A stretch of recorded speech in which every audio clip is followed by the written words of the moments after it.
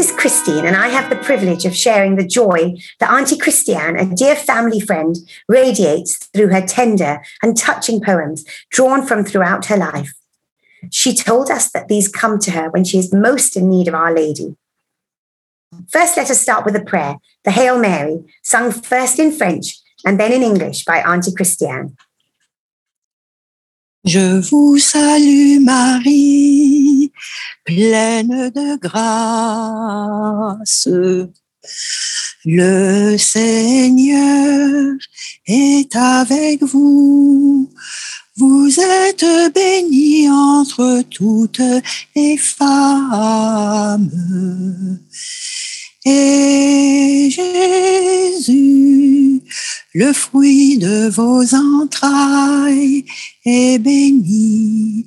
Sainte Marie, Mère de Dieu, priez pour nous, pauvres pécheurs, maintenant et à l'heure de notre mort. Amen. Hail, most holy Mary, you are full of grace. The Lord is truly with you. Blessed, blessed, you are blessed among all women. And Jesus, the fruit of your womb, is blessed. Most Holy Mary, Mother of our God, oh, pray for us, poor sinners, now and at the hour of our death. Amen. Auntie Christiane, please read out your poem about coronavirus, which was written during the first lockdown, and then share your thoughts with us. You never know what's round the corner. So be prepared for the invader. Coronavirus is its name. It has invaded our land from the tip of Land's End to the top of bonny Scotland. It has taken us by surprise. So all the more let us be wise and don't allow the enemy to win the victory. So many heroes are risking their lives to keep our dear England alive. Thank God for our NHS, doctors, nurses, carers, blood donors, and so many others. So much ingenuity from comedians and musicians alike help us keep our spirit up while we are on strike. So let us be brave a little longer, my dear friends, brothers and sisters. Keep indoors till we are told time is right. Go on the road and sing with all your might, very high and very loud. Goodbye, coronavirus. Never ever come back to us. Through you, we have become much stronger for having fought together so bravely during this very long and painful adversity. Now, through the Bible and over the centuries, floods, wars, pandemics, personal tragedies have been the way God, our loving Father, has permitted to happen to remind his people whom he loves most tenderly to come back to him. Quoting Charles Journet, plus les temps sont désespérés, plus les providences divines sont merveilleuses. The more the times are desperate, the more divine providence is marvelous. We have seen great solidarity among neighbors. In our desperate need to be with our dear ones, Technology has brought about Zoom, which has been an extraordinary means to remove, even for a short while, the great loneliness and depression which has entered our land through coronavirus. We must look ahead to the future with great hope. The following is taken from a very inspiring homily which has helped me on so many occasions. It is a homily on hope. St. Paul tells us that we are saved by hope. No matter what our human condition may be, it is never hopeless. There is always hope for liberation and hope of recreation through the grace and power of God. St. Paul's own attitude was one of eager expectation. He was a person who looked to the horizon, eagerly straining forward in search of the first signs of dawn and the rising glory of the sun, the beginning of a new day. Like Paul, we must also look at life as a time of hopeful expectancy. We are children of God. Although we live in this world, we also live in Christ and must look beyond the world to Christ. We must see not only our weaknesses and the faults of the world, but also the love, mercy, and strength of God. It is easy to become critical as we view our contemporary world and its many ills, evils, and injustices.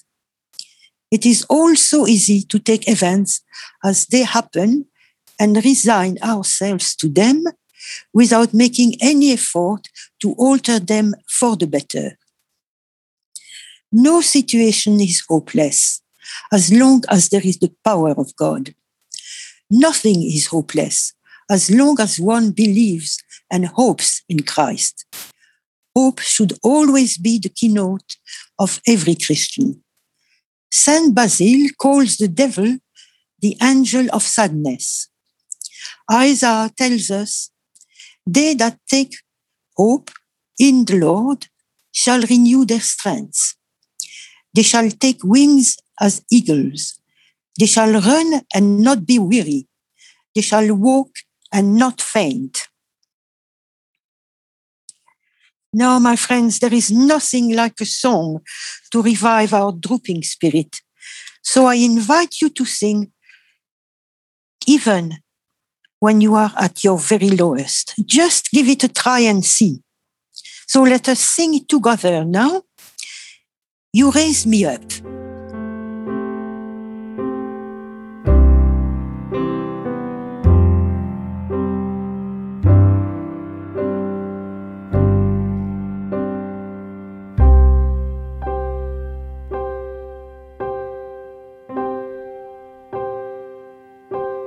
When I am down and oh my soul so weary, when troubles come and my heart burdened be, and I am still and wait here in the silence until you come and sit a while with me. You raise me up so I can stand on mountains. You raise me up to walk on stormy seas. I am strong when I am on your shoulders. You raise me up to more than I can be.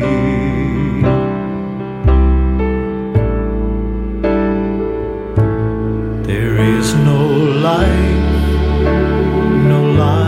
without its hunger. Each restless heart beats so imperfectly. But when you come and I am filled with wonder, sometimes I think I glimpse eternity. You raise me up so I can stand on mountains. You raise me up to walk on stormy seas. I am strong when I am on your shoulders. You raise me up to more than I can be. You raise me up so I can stand on mountains. You raise me up to walk on stormy seas. I am strong when I am on your shoulders. You raise me up to more than I can be. You raise me up to more than I can be.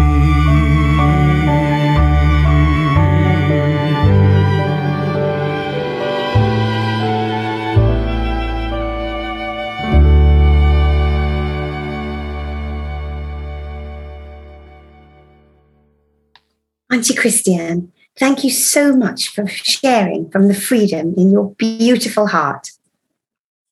Let us end with the Glory Be as the monks sing it on Quality Island when they are saying their daily prayers. Glory be to the Father and to the Son and to the Holy Spirit, as it was in the beginning, is now and ever shall be, world without end. Amen. Our Lady, Seat of Wisdom. Pray for us.